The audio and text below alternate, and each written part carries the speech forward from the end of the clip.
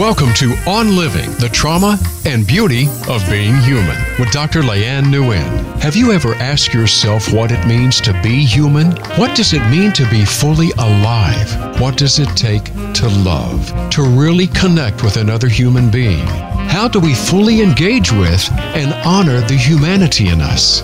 It's time to really talk, listen to, and connect with one another. Come join in the conversation with your host, Dr. Leanne Nguyen. Good morning, everyone. This is Leanne Nguyen, your host for the hour. Welcome to you all to Voice America. As I said to you in the past couple of weeks, I thought I would try today to do something different. Rather than talking at you or conversing on my own with a guest, I would open up the hour to try to actually converse with you out there.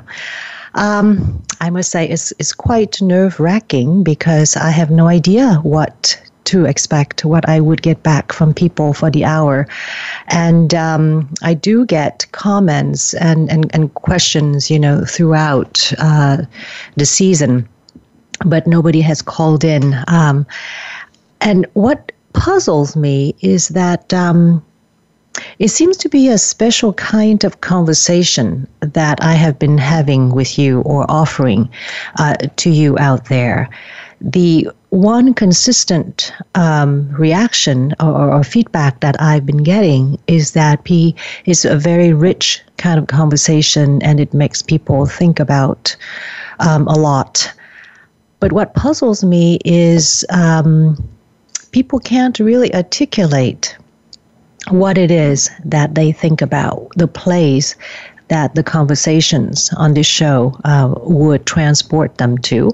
And this shyness or this unwillingness, to share really explicitly on the show the things that the show evokes for you.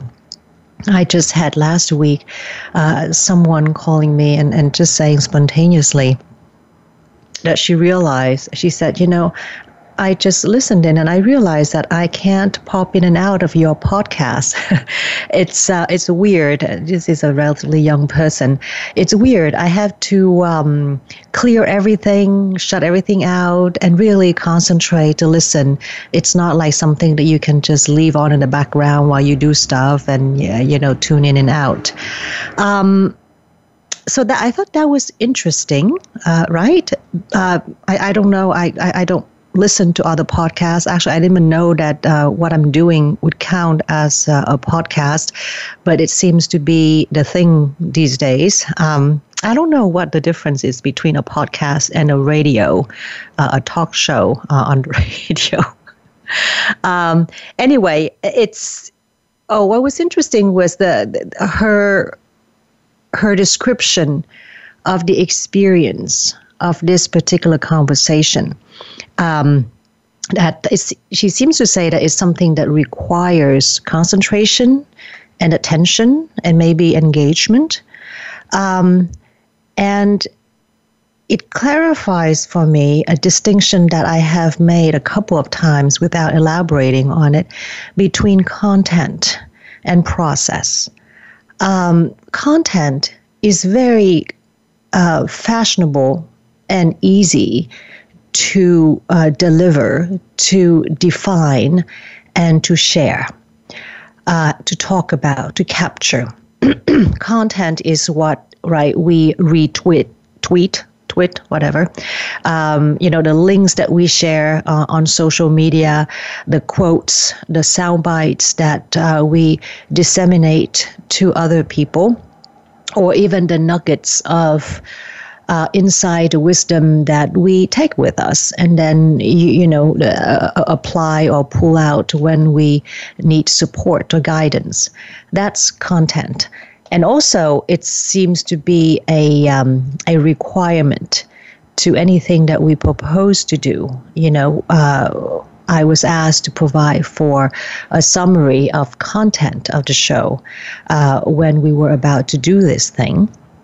And when you make any kind of proposal, you need to talk about content. And my view is that that is what people require or think that they need, think that is what is valuable to get from another person, from a thing, an event, or from an experience in life. Content is where you find out about something. You take something from the experience. But what is process? It's something entirely different that you cannot really capture or even promise, because a process is about the experience. It's experiential. It's organic. It's dynamic. You can try to say, it's just like, for example, live theater. You can describe, the reviewer can describe to the audience, or the producer can promise for the audience or the investors, what the experience would be like. It would be thought-provoking, it would be exciting, it would be heart-wrenching, and so on. But you cannot capture it and deliver it as you predict it or as you want to. It's organic. It's something that arises out of the experience that you have with the moment and with the other person who is participating in the process. And it's organic and unpredictable because as soon as there is another human being, you never know what to expect. Wondrous things can happen and terrible things can happen.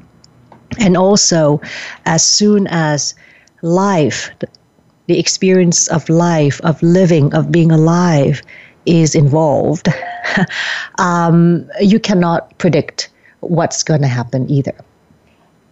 So process is active. Just as this person was telling me, I have to shut everything out and sit and listen. You have to actively participate. You have to pay attention to it in order to tune into the process. And yourself has to be engaged in the activity, in the experience. I think that this is what people are catching on, or trying to give me the feedback about what I'm doing here with you. Most of the time, nobody, not even I myself, can really say what the content was. I try my best in the episode summary to capture what we're going to talk about, and it never turns out to be that thing anyway. And the summary is so paltry in comparison to what actually unfolds, or to what I actually have in mind the week beforehand when I write up the summary. The value of the process is that it's organic, it's alive, it's dynamic, it's active, it's demanding of yourself. You have to engage something of yourself in order for the process to come alive and in order to get something from it. What this means is that, again, I'm going back to this, the distinction between content and process. When you focus on the content, you find out something, indeed, but that thing is kind of inert. It's a thing, And when you focus on or engage in the process, you find out something too, but only through the engagement with the experience, with the other person. And this is the pot of gold. You find out something not about that something, that subject or whatever, but something about yourself, because yourself has been engaged in it, and you become transformed. It's like stepping into a stream, into a river, as opposed to standing on the bank and watching, and catching a fish, which is the content of the particular thought or insight of the conversation. And so if you step into the stream, you get transformed by the flow of thoughts, and you get also transformed by the interaction, the experience with the other person. So I did not know this about what the show would do, about what I was doing. And it's just really wonderful to hear this kind of feedback. It really clarified for me. It made conscious something that was kind of unconscious. The value of the process. And this leads me to another comment about the business of branding. that maybe my brand, or in my civilian life, my enjoyment, my investment is in the process. So maybe my brand. And the person who talked about my conversation about brand and product and call to action is in marketing. So she was teasing me about how I get my terminologies all wrong, and that I need to work on the definition of my brand a little bit more. But maybe my brand is about facilitating a certain kind of experience and offering to you a very particular kind of process. And that process is an engagement with the world and ultimately with yourself. I have also, I'm just going to read a few questions or comments from people who sent me an email. I have quite a few, but I'm just going to pick out some that contain a really interesting a question or a really interesting insight. This one is an easy one. This is from Jim in San Francisco. He just sent in, he said, well, the show is very interesting. And you keep talking about the question of about the questions that your patients raise with you about what makes life worth living after all the terrible things that they've gone through. And I'm just wondering if you can say something about what makes life worth living for you. I would say, I was just thinking about this. I'm thinking it makes me think about, does it mean, when we think about what makes life worth living, do we think about the things in the direction of purpose, of meaning, the things that justify us getting up in the morning and plugging through the days and the hours, the things that drive us, that motivate us? So in that way, we're talking about intention and purpose and motivation and value. Or when we think about what makes life worth living, when I thought about it, I was also going in the direction of what do I feel passionate about, what gives me joy, what sustains me, what supports my process of living. So is it purpose or joy? Is it value or passion that we're talking about? And so I was just, kind of like thinking about the different things, examples, moments when I feel like, yeah, this is what makes my life worth living. This is what it's about. And it all comes back to people, an encounter with people, an experience with people, or something that that has something to do with people. And I'm reminded of what Jean-Paul Sartre used to say, the existentialist, the French guy. He said, hell is other people. Now, you can read it in any direction, that the most immediate interpretation is that people are really the source of your suffering, the bane of existence. We can do, and I've talked about this a lot on the show, right? When talking about trauma and darkness and so on, we humans, we can do so much damage to one another And the 19-year-old gentleman whose conversation with me I read to you on the show last week certainly would agree that hell is made by people and of people and toward people. But the statement also is an acknowledgement of how relevant, how important, how significant and essential people are to people. In a way, we are all that we have. We are one another, and we can affect one another so tremendously in a terrible way, but also in a wonderful way. It's well known in my circle, in my training, that human beings are innately social creatures. We need people to survive. We need contact with people to thrive.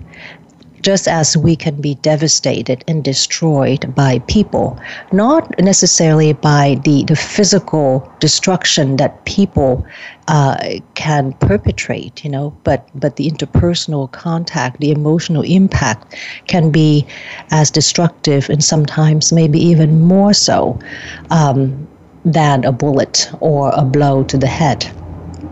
So what makes life worth living for me is the contact that I can make with people, the things that I can discover about other people and in other people. Because, again, we all come from in so many different shades and textures and forms of humanity.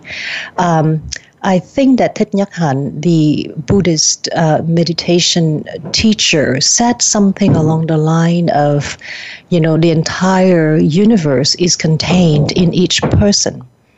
But it's not a uniform universe in each person, different variations and different forms. And so contact with people allows me to discover the world. It allows me to find out what life is about, what humanity, is about. And again, mostly, it allows me to know myself, to discover myself, because when I make contact with another person, I get something back, and that echo, that ripple, that vibration or refraction that I get back from the other person, if I remain open to it, opens up something in me and ushers me into some tiny opening, but still an opening about myself, be it a thought, an emotion, a memory, or a question. And that's how I think growth and life happen or can proceed, and that's what helps me stay alive and makes me feel that there is more to discover. Goodness, I have to stop momentarily for now for a commercial break, and we'll resume with more readings from comments on email. Bye-bye for now.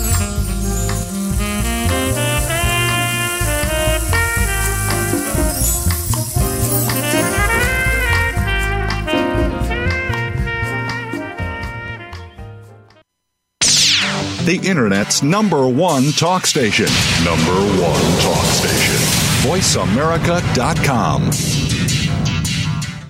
Do you ever feel that you need to make changes but don't know how? Ever wish for someone who can help you find true purpose and make new choices? Dr. Nguyen is this person. Her passion is to help people bridge the gap between where they are and where they want to be. With Dr. Nguyen, you will enter a conversation that is unlike any other. You will make contact with yourself at a depth you never thought you could. You will give yourself an encounter with new thoughts, deep questions, and a renewed faith in your birthright to live the life you are meant to live. Dr. Nguyen's practice has been available to people from all over the world. across cultures and identities. She has built it as a lighthouse and a safe haven to give the deep support and clarity so you can fulfill the promise that you once made to yourself to live your purpose. Whether you are in New York City or anywhere in the world, visit her at drleanne.com. You can also contact her for a free consultation in person or on Skype. The website again is drleannh.com. Psych Up Live with host Dr. Suzanne Phillips is an insider's glimpse at a life from a psychological perspective. It's a look at what matters to us. Why do we laugh? How do we cope with stress? Are men and women really that different? What is it about our relationships? How are they formed? How they work out? And why they sometimes don't? Every week is something new to engage you. Psych Up Live is heard every Thursday at 2 p.m. Eastern Time, 11 a.m. Pacific Time on the Voice America Variety Channel. We'll turn up your perspective on life. News, opinion, passion. Your voice counts. Call toll-free 1-866-472-5787. 1-866-472-5787. VoiceAmerica.com.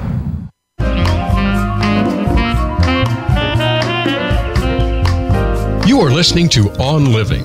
To reach the program today, please call 1-866-472-5788. That's 1-866-472-5788. You may also send an email to ldnguyen.phd@gmail.com. Now back to the show. Here again is Dr. Leanne Nguyen. Hello again, everyone.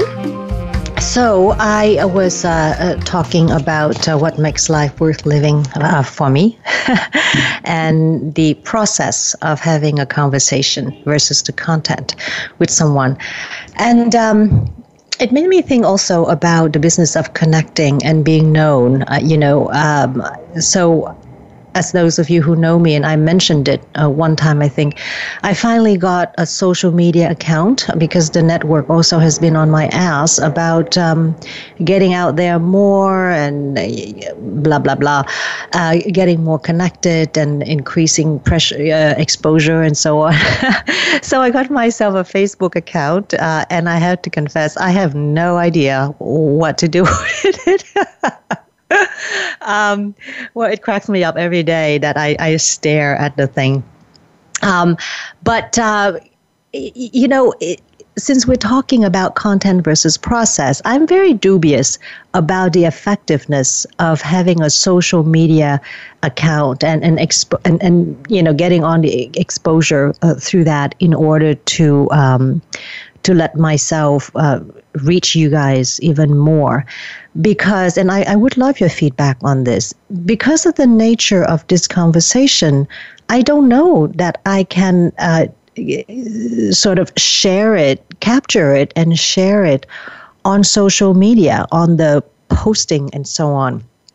I have had a lot of questions about what it means, to connect on social media and to be known on social media. It just feels so incomplete. And it feels to me like it's not a real conversation, is it? It makes me wonder about when we post something, what is it of ourselves, of our lives that we really want to share? And what is the intention, the hope, the desire behind each posting? Is it to be known? Or is it to invite a follow-up question from the following, from whoever it is out there that is reading your post? Is the posting an announcement about yourself or just sort of like an invitation for the other person to get back to you, to ask you so that you can really engage? Or is it a way actually of hiding yourself? Because it's like you're saying, look at this thing here, look at it. And so that you won't look at these other places. pay attention to this, the birthday pictures or whatever art show that I went to, so that you don't think about questioning other things, other aspects of my life. So I am not sure that I can do much with social media for this show. Because the process is just so contrary to what we are doing here. So I would like to rely on you then to spread the word, to let people know. And actually, if I can just keep the few or the hundreds or so of listeners, and we can deepen the conversation, that would just make my year. And the hell with the network. They're just going to have to do something else, or I don't know, fire me or something. All right. So I have here, yes, another question.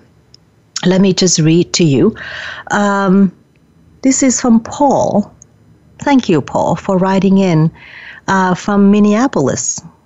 That's in the Midwest, isn't it? Where there are a lot of refugees, I think, at least, from 10 years ago, when I was still in the trauma business. He said, you seem to have a quite dark, pessimistic view of survival. Do you think that there is nothing to celebrate or admire or learn from people who have gone through terrible, life-changing things and are still standing tall? I think that survivors are admirable, incredible people that we can admire and learn from. Why do you say that the term is problematic?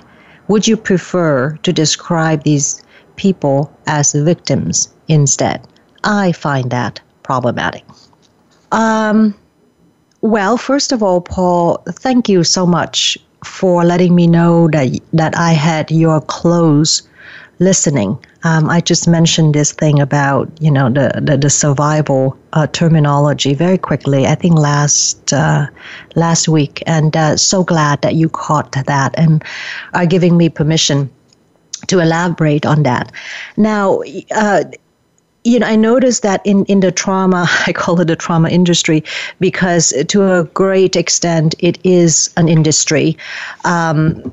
So over the years, I noticed a shift in terminology. We did indeed move from referring to people as victims of trauma, victims of torture, victims of war and violence. We move from that to survivors of trauma and survivors of torture. If you track the appellation, the naming of programs, treatment programs or foundations and so on devoted to trauma, you would see, the disappearance of the word victims and more a proliferation of survivors, precisely to shift the focus away from viewing people as passive, destroyed beings toward calling attention toward and celebrating, as Paul said, celebrating the tremendous accomplishment and the tremendous victory of still being alive and of still functioning, and in many cases prospering, as the definition of the dictionary gives about to survive. What it means to survive, it means to function and prosper. So why do I find that problematic? First of all, I don't have a better term. I certainly do not like the term victim because it's a very static and passive term, and it does reinforce in many cases, if we use it too often, it dictates a very particular approach to treatment, and it reinforces in the person a kind of deadening and passivity that she certainly needs help in getting away from, in overcoming. So that having said that, here's why I find the insistence on the term survivor problematic. Because it hides or it highlights the position, the hopes, the wishes, the ideology of our culture, which is a culture that prefers to celebrate, to only acknowledge, to only recognize triumphant, celebratory, positive things. You know, we love stories of the quote-unquote triumph of the human spirit. We love to give medals for courage and strength. And, you know, we love to celebrate, to look for and celebrate victory as opposed to defeat or loss. This is a culture that does not know how to mourn, how to grieve. We do not create any space. We do not provide any support, any recognition for the darker, the more frayed edges of human existence, such as loss and death and pain and grief. So that is why I find the insistence on survivors, on the term, problematic. It is problematic only and if only because it gives us permission, you know, to only support and attend to the part of the person that has made it, that functions and has prospered. What about then the part that is still dead or deadened, the part that grieves, the part that has been lost? The person is often left alone with that, left alone with no companionship, no acknowledgement, no recognition for that part of his journey, of his existence. So no companionship.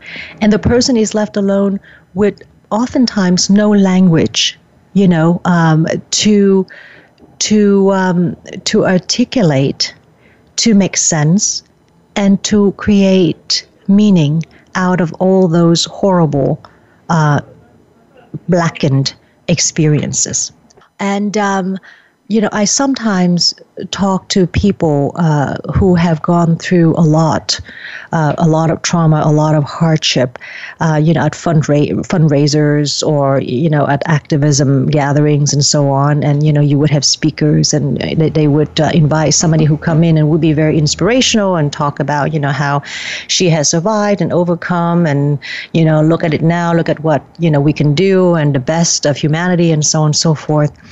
And often the dirty secret is that people feel, oddly enough, very unseen, very unacknowledged, you know, amidst all of these celebrations of their survival and their accomplishments, both in living and in the activism work that they do, because of this thing of us not having the language or not providing the language to attend to that part of survival. So, you know, again, when we call someone a survivor, we give him our admiration. But maybe I think we convey more towards that person who has gone to the other side of life and come back. We are really peddling more what we wish for ourselves and what we wish for that person to tell us, to reassure us, to confirm for us that life is great, that life is worth living, that you can overcome terrible, life-changing things, you know. So please tell us, reassure us that that nightmare, that bad dream that you fell into will not visit me. And if, for the grace of God, if it ever does, then tell me that just like you, I will survive. So it's more a communication of our own hopes and dread, I think, more than actually a recognition of the other person's experience. And if that is the case, then we have to think about, and this is what I talk about often when I say the ethical responsibility of speaking and hearing. We have to think about what we leave out, what we are unwilling to hear, to see, to acknowledge in the other person's existence via the terms that we use to capture his identity or his existential journey. All right. So thank you again, Paul, for giving me the opportunity to talk about this. I feel very strongly about this, and in many ways, actually, you know what? I have another comment from Earl from the UK that sort of echoes what I'm saying now. He said, Dr. Nguyen, I just want to say that I appreciate your point of view about trauma. I am originally from San Diego, but have been practicing and living in Europe for a long time. Trauma work in the U.S. is different from other parts in the world, which may be a function of what we might call an absence of the tragic sense of life in the U.S.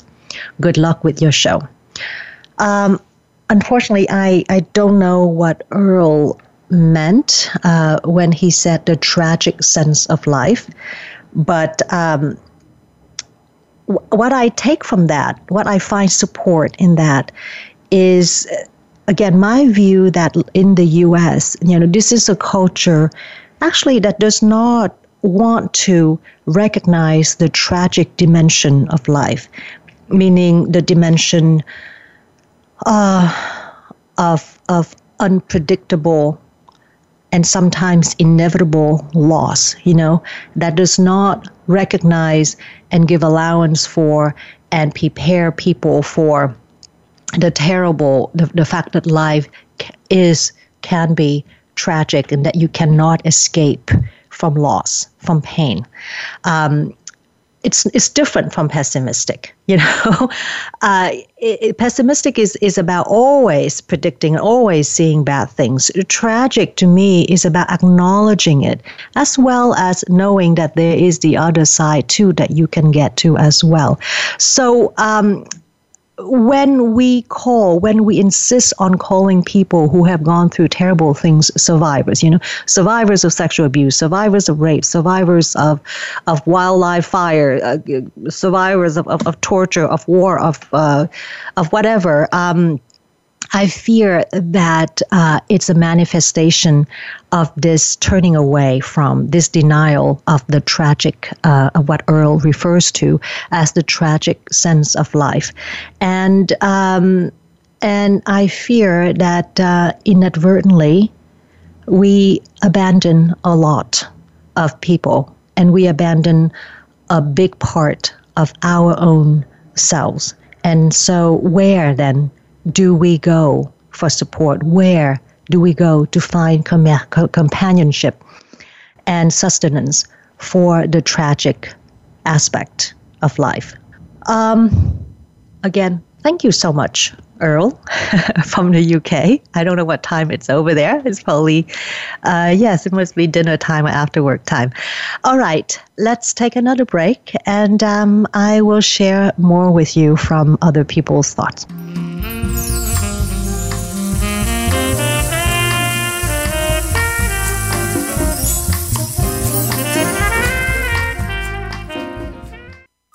Streaming live, the leader in Internet talk radio, voiceamerica.com.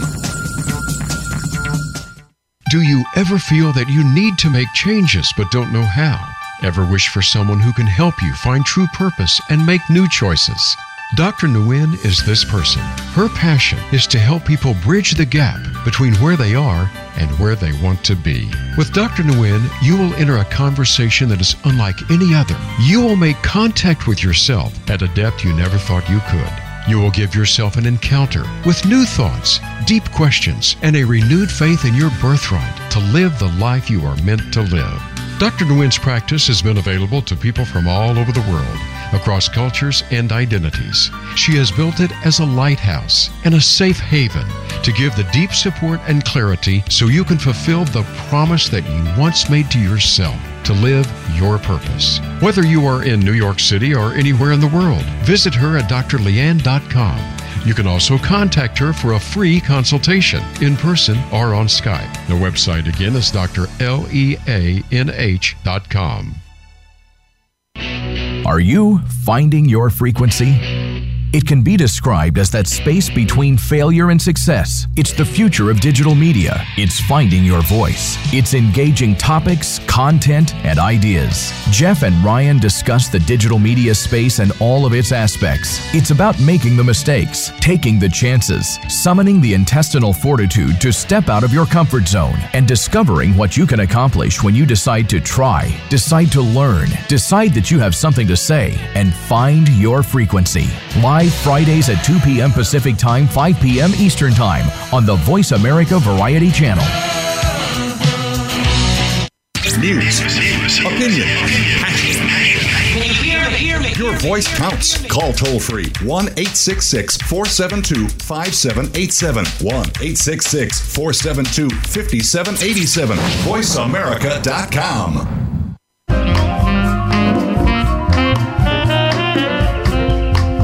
You are listening to On Living. To reach the program today, please call 1-866-472-5788. That's 1-866-472-5788. You may also send an email to ldnguyen.phd@gmail.com. Now back to the show. Here again is Dr. Leanne Nguyen. All right. Hello, everyone. Hello again. This is the hour where I just take questions, comments from people, and it's mostly through email at this point. Let me read to you then one that I think would kind of fit in well with the process of the hour. And I didn't realize again that it's just very focused on trauma, but I guess it's because of what I talked about the past couple of weeks. So speaking of which, I'm going to read 2 emails that to speak to this point, and maybe that's all we have time for today. I just realized too during the break that, my goodness, I guess I do love the sound of my voice. I did not, as I said to you, I did not prepare for anything, just leaving myself wide open. And, when you are, when you do therapy and when I do my work, you really devote your attention to active listening, to really immersing yourself in the other person. And a lot of times, the complaints, right, that people have about shrinks is that, they don't say much. Anyway, at least shrinks who are trained in my psychoanalytic tradition. But I guess you all don't know that we're all closeted narcissists and gabbers because God, and I see this a lot too when I go to conferences, the speaker would just give a paper and then there's Q&A, and there will always be a long line of people who say that they have a question, but actually, they just then just go on and on and on about their thoughts on the topic for about 5 to 10 minutes. And it's mostly white bearded middle-aged or more than middle-aged men. I don't know why. I don't know what women do with their narcissism. Well, this one woman does the show with her narcissism. All right. And this is why I fear re-listening to myself, because if I do that, then I would just go crawl under a rock. Tanya from Sacramento wrote to me, I am a Vietnamese American, and I was very appreciative of your personal segment from last week. I was born over there and came to the U.S. with my parents when I was 7. I have no memory of the country. I speak a little Vietnamese, but I can relate to the story about your daughter who wants to learn the language. I want to learn more about my parents' heritage and experience, but they tell me only the basic stuff, like the war, their childhood deprivation, and why I'm so lucky and I should work more. I think my mother was raped, but I'm not sure. My father was an orphan, but I'm not sure what really happened to him. They don't talk about it much. Do you have suggestions about how to break through the silence that you were talking about last week? Again, amazing, good, really good question. Great question, not only because it allows me to elaborate on that notion, but it's also a great question, again, in reinforcing for me how closely you listen to what I have to say. How to break through the silence of people who have gone through extraordinary, overwhelming experiences and remain willfully mute and shut the door to you. And by the way, this thing about silence, it is not particular to survivors of severe trauma. If you pay attention today when you're done with me and look at people and listen to people in your life, you will encounter this kind of silence. The silence that is actually willful and fraught and full of sounds and stories, but willfully, intentionally muted. The silence that is not a blank, or a black hole, but actually a concerted effort, a tremendous attempt to bury the sounds of the person's thoughts and the stories that live in her. With my patients who are silent, and I know with my own relatives who maintain a silence about their past and their internal lives, I know that it's not dead and blank in there. It's actually very rich, very noisy. The person is actually tormented with the opposite of silence inside. So the silence, Tanya, that you and I encounter in the people that we know around us, that we love, that we try to reach but cannot, is the result of a campaign against desire. It is a willful, heartbreaking and heartbroken attempt to snuff out, the wish to be known, to be seen. Because as I said, to give in to that, you would open yourself to the risk of then not being seen and not being heard. And they don't want to go through that again. So the solution, the deal is to just try to bury, to just try to exile your own history, your own feelings, your own memories. And the hope is through the silence, you can just forget about it and leave it behind. So how to break through it? And this is my particular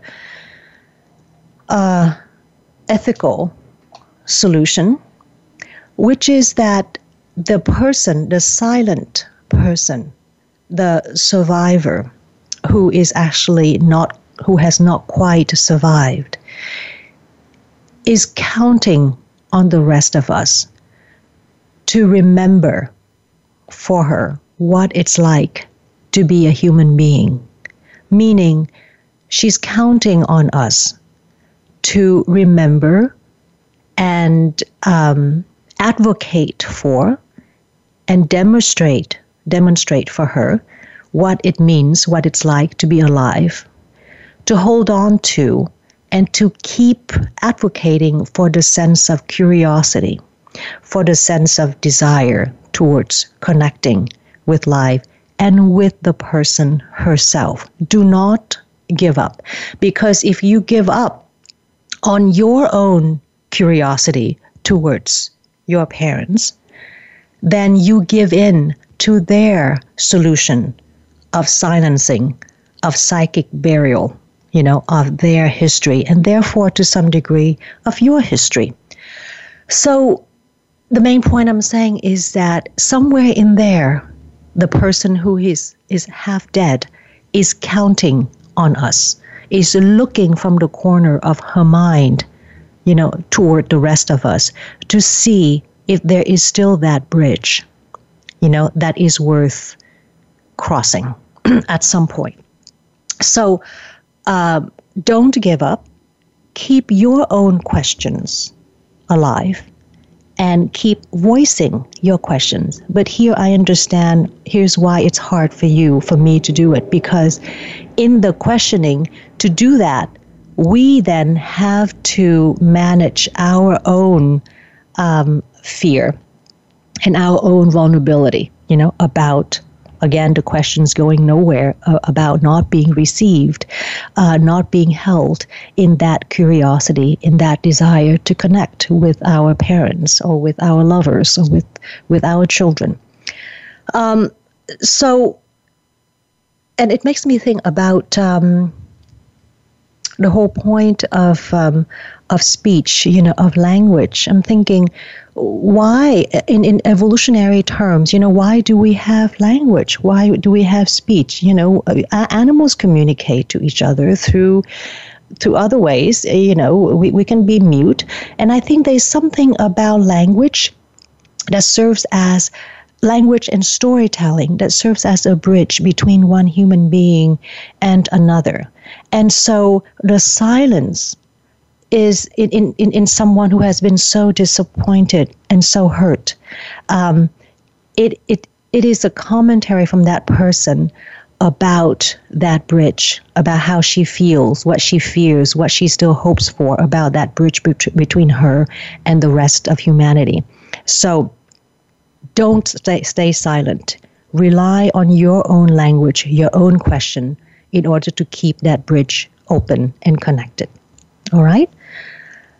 I have maybe 3 more minutes for another question that is, or a comment that is important. This one is from Norman from New York. He says, what does it say here? The show is so heavily oriented on trauma and immigrants. I'm not sure that it applies to me. I'm just a regular white American guy with kind of a regular life. My problems are not that bad. I just happened to catch your show on my way to work. Do you think that life is full of trauma and bad things? What about just a regular guy like me? I have not suffered any trauma like what you're talking about on your show. This I get a lot too. People who come to me and said, I don't really deserve to be here. My problems are not that bad. And 2 points I want to make before we break. One is, trauma is not that extraordinary. It just, a traumatic experience, it just heightens for us the struggle that all of us humans go through. The struggle for connection, the struggle for meaning making, the struggle to maintain control in the face of the uncontrollable, which is life with a capital L. And trauma just clarifies, the needs and the challenges that most of us fortunately can take for granted, because most of us, have the skills and the circumstances to kind of just have sort of a smooth sailing through the waters of life. So the opening, the fissure, the blow that comes with a traumatic experience just highlights and clarifies, So Norman, when I talk about silence, for example, or the fear of connection or the self-protectiveness in killing off of desire and curiosity, I guarantee that if you listen to yourself, look at yourself, you will find that in yourself too. You will recognize that struggle in yourself as well. The other thing about when people say, I don't deserve to be here, other people that you deal with have far greater problems, so on, is I think it speaks to a plea, a question really, from the person to me about whether I have the willingness, the capacity, whether I will accept the responsibility to listen to that person's struggle in living. I think it speaks more to an insecurity and a question about like, will you listen to me even if I don't blah, blah, blah, because severely traumatized people ask some version of that question as well, of just a different form. Will you listen to me? We all have that. Immigrants or native born, white American or Tibetan or West Indian, traumatized or just, just struggling with the daily trudge to work and daycare and so on. We all have to do the same thing, and we all have the same questions for ourselves, our life, and towards each other. So, we're coming to the end of the hour, and I will continue to question, to have conversations, and to listen. Next week, I will go solo again. I am on a roll here on my narcissistic, self-centered, solitary journey. But what comes out of this hour is I do want to speak a little bit more about this thing of life.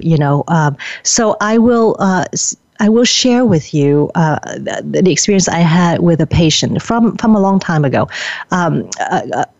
Who was severely traumatized, and his predicament in my work with him really illustrates, this notion of the fear of connecting and of the function of silence. Okay, and I hope that it will be of some value to you all.